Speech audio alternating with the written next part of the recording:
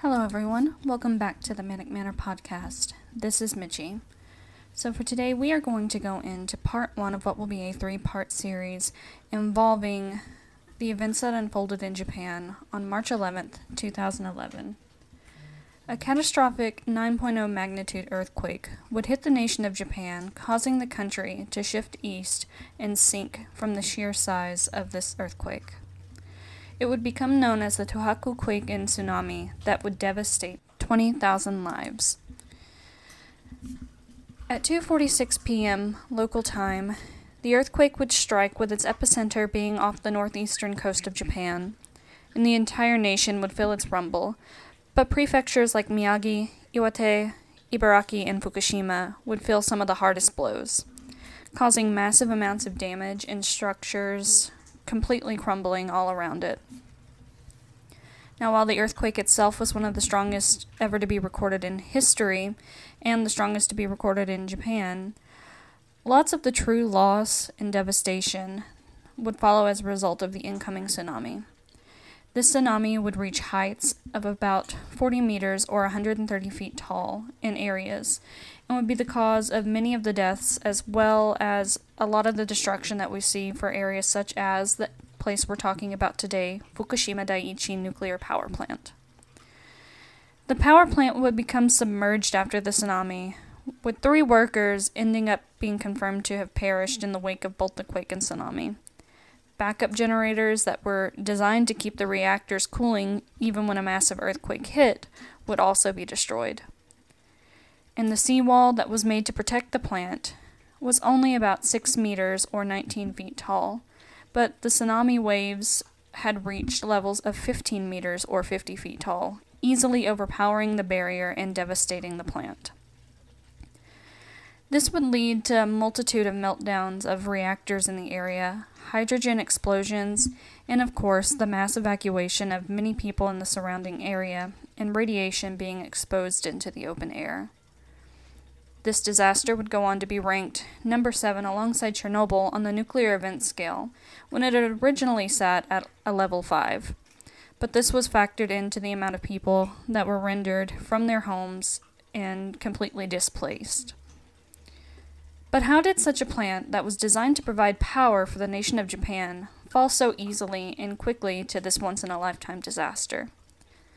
There's been much controversy surrounding the owner of the plant, TEPCO, or the Tokyo Electric Power Company, much as to the fact that they were made aware of the potential danger of this nature and knew that it was a possibility that it could happen, but they chose to ignore the data, demand recalculation of said data, only to receive the same numbers and completely ignore it still. But the plan itself was not without issues from just this type of controversy with the data calculation. It had been having issues well back into its earlier years. Fukushima Daiichi was formed and began its operations starting as early as 1971, after Japan had rebuilt itself from the Second World War. The area of Fukushima was once an area ripe not just with fruit like peaches, but also coal. The coal was the main source of power that Japan had, with multiple coal mines being in the Fukushima area. However, around the 1950s and 60s, influence from the U.S. tried to motivate Japan to switch to nuclear energy, the same type of energy that caused bombs in Nagasaki and Hiroshima. After, of course, some hesitation, we saw that the change did go underway, and TEPCO formed plants like Fukushima Daiichi and Fukushima Daini. By 1979, Daiichi had all 6 reactors up and running, and by 1987, Daini would have all of their reactors up and running as well. But there were still issues. For starters, the construction of the plant, meaning Daiichi, was that they had to tear away at the ground to level the plant, putting it much closer to sea level. And this was in an area that was known to have had, tsunamis and earthquakes.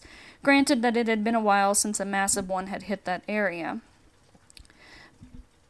But they still leveled it closer to the sea level. And of course they did construct a seawall, but that seawall, as I said, was only 6 meters tall, or roughly 19 feet. As I stated before, records had indicated that a tsunami of about 8.4 meters had been recorded in that area, but TEPCO only seemed to have taken that at a minimal value because of the amount of time that had passed. They seemed to look at a different study that showed that they only needed to build the seawall at a 6-meter level. But we flash forward to 2008, and it's noted that TEPCO did receive reports from someone that a tsunami and quake, much more dangerous and lethal, the size that we actually saw in 2011, was capable of hitting that area. However, they wanted the data to be reanalyzed, and even with it being reanalyzed, the numbers still proved to be the same, but somehow it didn't change anything. Daiichi also had other issues, not just with the seawall and the leveling of the plant, but within functions of the plant as well.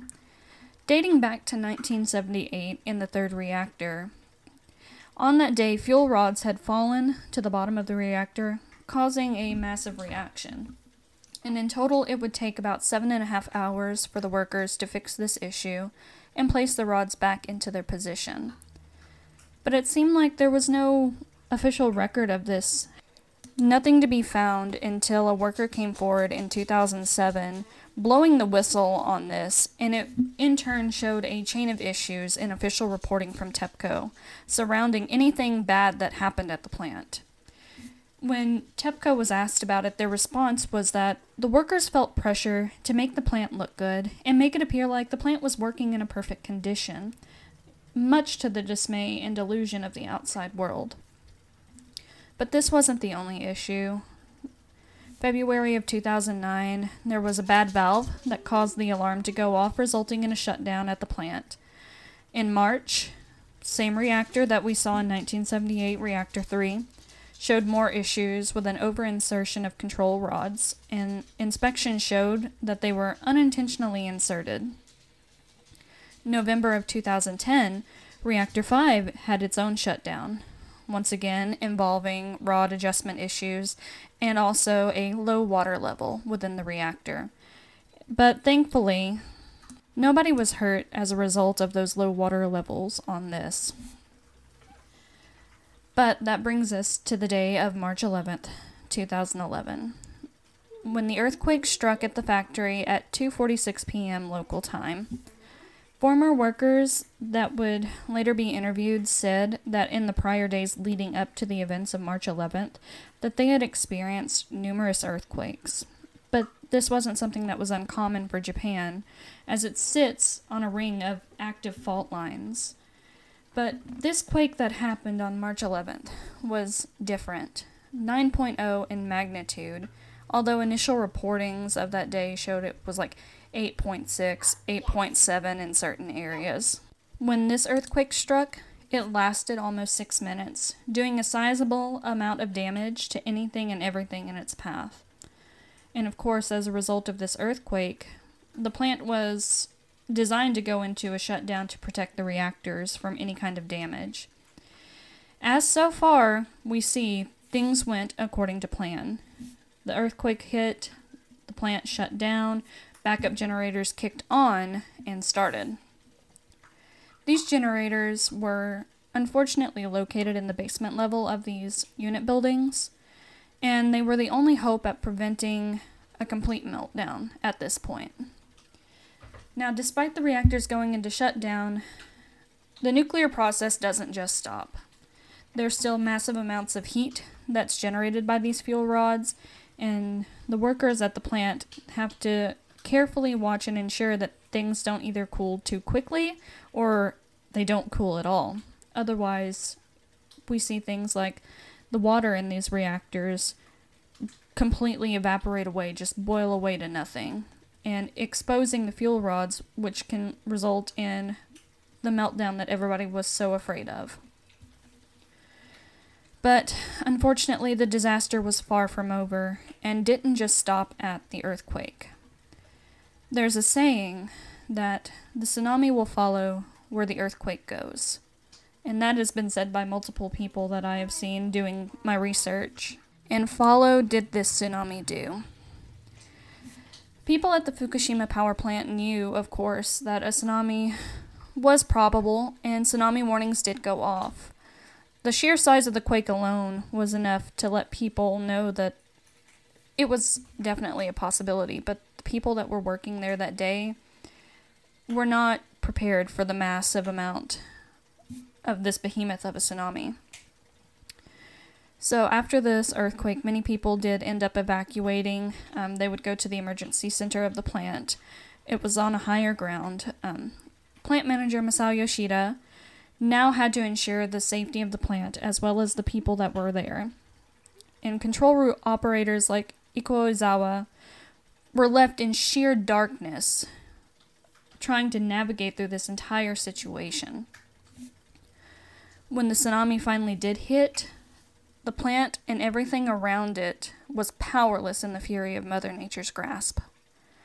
People only had a mere minute or mere minutes of warning before this monster came barreling inward. And when it crashed in, the lower levels of the plant, including the backup generators, were completely done for and submerged. This put the plant into SBO, a station blackout. Not something that you want to hear at a nuclear power plant, especially for the control room operator managers like Izawa. And it wouldn't be long before the reactors started to go into a dire situation one by one, and over a period of less than 2 weeks, we saw on the news things coming to a massive head. Now, of the reactors that were working that day, there were units 1, 2, and 3. Units 4, 5, and 6 had maintenance, so they had not been in operation. But without power, Yoshida knew that it would only be a matter of time before a meltdown would occur. So his job as a plant manager was to try to keep this from happening. They needed to keep these reactors cool. But it would prove so difficult after an earthquake of that type of devastation and a tsunami that completely flooded inland. It would be more than difficult to find fire trucks or hoses or anything to pump water into these reactors, because that's what they were going to have to do. Without any type of working power, they had to ensure that that water did not expose those fuel rods. While they were doing this and the hours ticked by, radiation levels began to rise in the units, and concern came at the potential of a meltdown as they wrote on their whiteboard in the emergency room all the numbers that they had, and they just continued to increase. The Prime Minister at the time, Naoto Kan, he was notorious for having to have stepped down after the fact, but he faced his own scrutiny from this. One of those major scrutinies being that he in turn decided to go to Fukushima Daiichi because he was frustrated at the lack of communication that was going on. And things were chaotic as it was, but he still decided to show up there.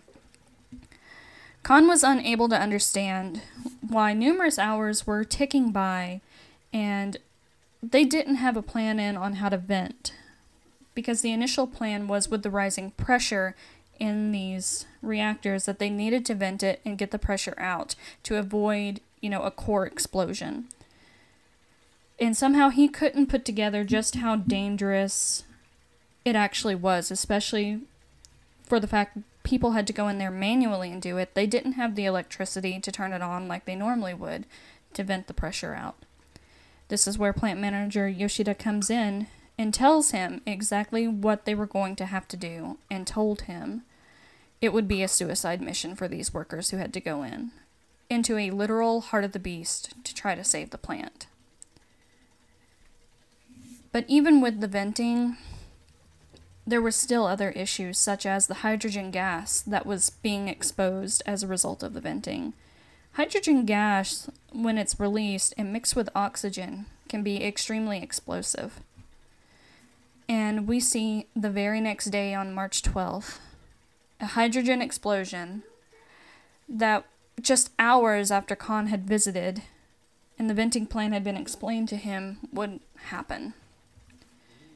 Now with an open reactor building, responders on the scene would have to rush to fill in the core with fresh water.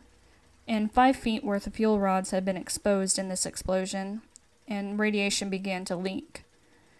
Now, of course, people were evacuated before they started doing the venting process because they knew radiation was already going to be leaked into the air, but this just made it even worse.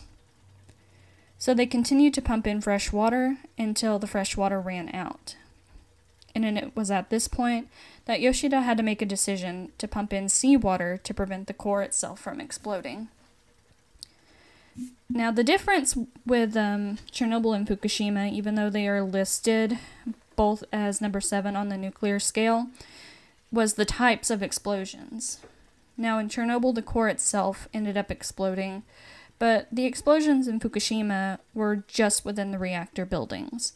So they were trying so hard to keep the core itself from exploding. But even so, it was still capable of a massive death toll just from the radiation amount that was being released. So the only option that Yoshida really had at this point was to inject seawater. But TEPCO, however, did not like this idea. They were more concerned about money and saving their reactors, and they didn't want the corrosive sea salt to do any kind of damage, and demanded Yoshida stop the pumping of the seawater. But this is where Yoshida had to make a crucial decision, and probably would win the Best Actor award ever.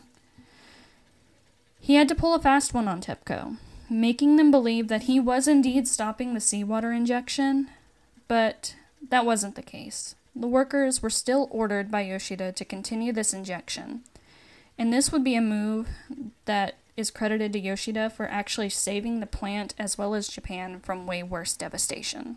I'm not saying that they didn't already suffer so much from the earthquake and the tsunami alone, but the nuclear fallout could have been way worse had it not been for Yoshida's quick thinking with the seawater. So now they had to keep an eye on the remaining units, but like clockwork, on days March 14th and 15th, more explosions would happen between the second and third reactors, and even Reactor 4 showed explosion damage as well. And there was a case of white smoke that workers initially thought meant that they were successfully venting the reactors of pressure, but now, looking into the future and everything, we know that that was not the case. It was an omen of the ever-built-up pressure just waiting to blow. So all these workers could do was continuously and tirelessly pump water from any source that they had into these reactors. And the mission would last, like I said, close to 2 weeks, and people were forced to stay behind, the people that are now known as the Fukushima 50. Although it was more like 68 to 69 people at any given time that were there, with about roughly 50 people that were working, just trying to keep everything under control. And their health was now a potential cause of concern because of how much they had been exposed to. Now, the reason why there was so little people that was left is because eventually TEPCO took it upon themselves to make a decision that there were only so many people that were considered necessary to protecting the plant, and the rest of them were just told to go home. And even with the U.S. stepping in towards the end of this, and massive amounts of water attempting to be dumped from the sky, as we've seen in the news for anybody who was around during the time watching this unfold, it would be months before the plant successfully noted that they had entered into a cold shutdown.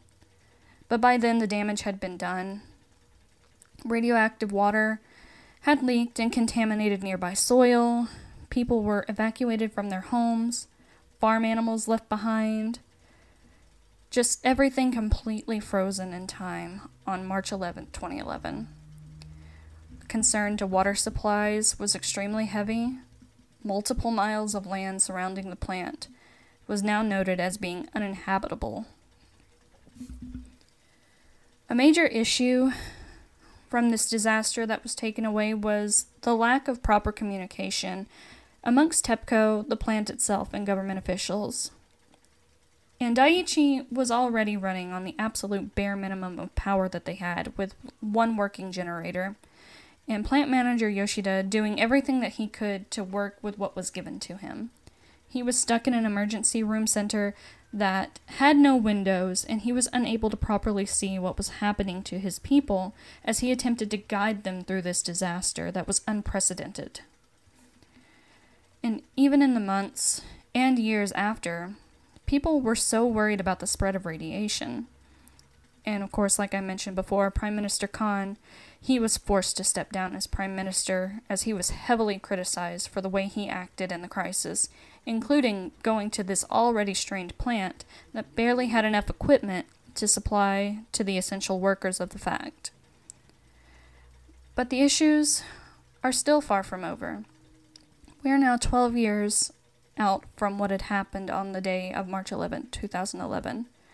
And Japan still has issues with the collection of the radioactive water. And that brings us to the issues that we see now that have currently been listed in the news. Thousands of drums that once lined up on this thriving plant now serve as a reminder of that catastrophic day. They stand at about 96% capacity and are stated that they will be completely full by fall of this year. So the issue stands is that the water has to be moved, has to be dumped. But where are you going to put radioactive water? Now, Japan had a plan to release this water via a pipeline into a coastal pool, kind of at various times, various measures, but that's not necessarily being met with a lot of enthusiasm, especially for countries like China and South Korea, who have shown their upset and anger towards the potential consequences of releasing contaminated water into the ocean. Fishermen are also concerned about the local marine life supply and how it's going to detriment their livelihoods. And you can't blame them for that one bit.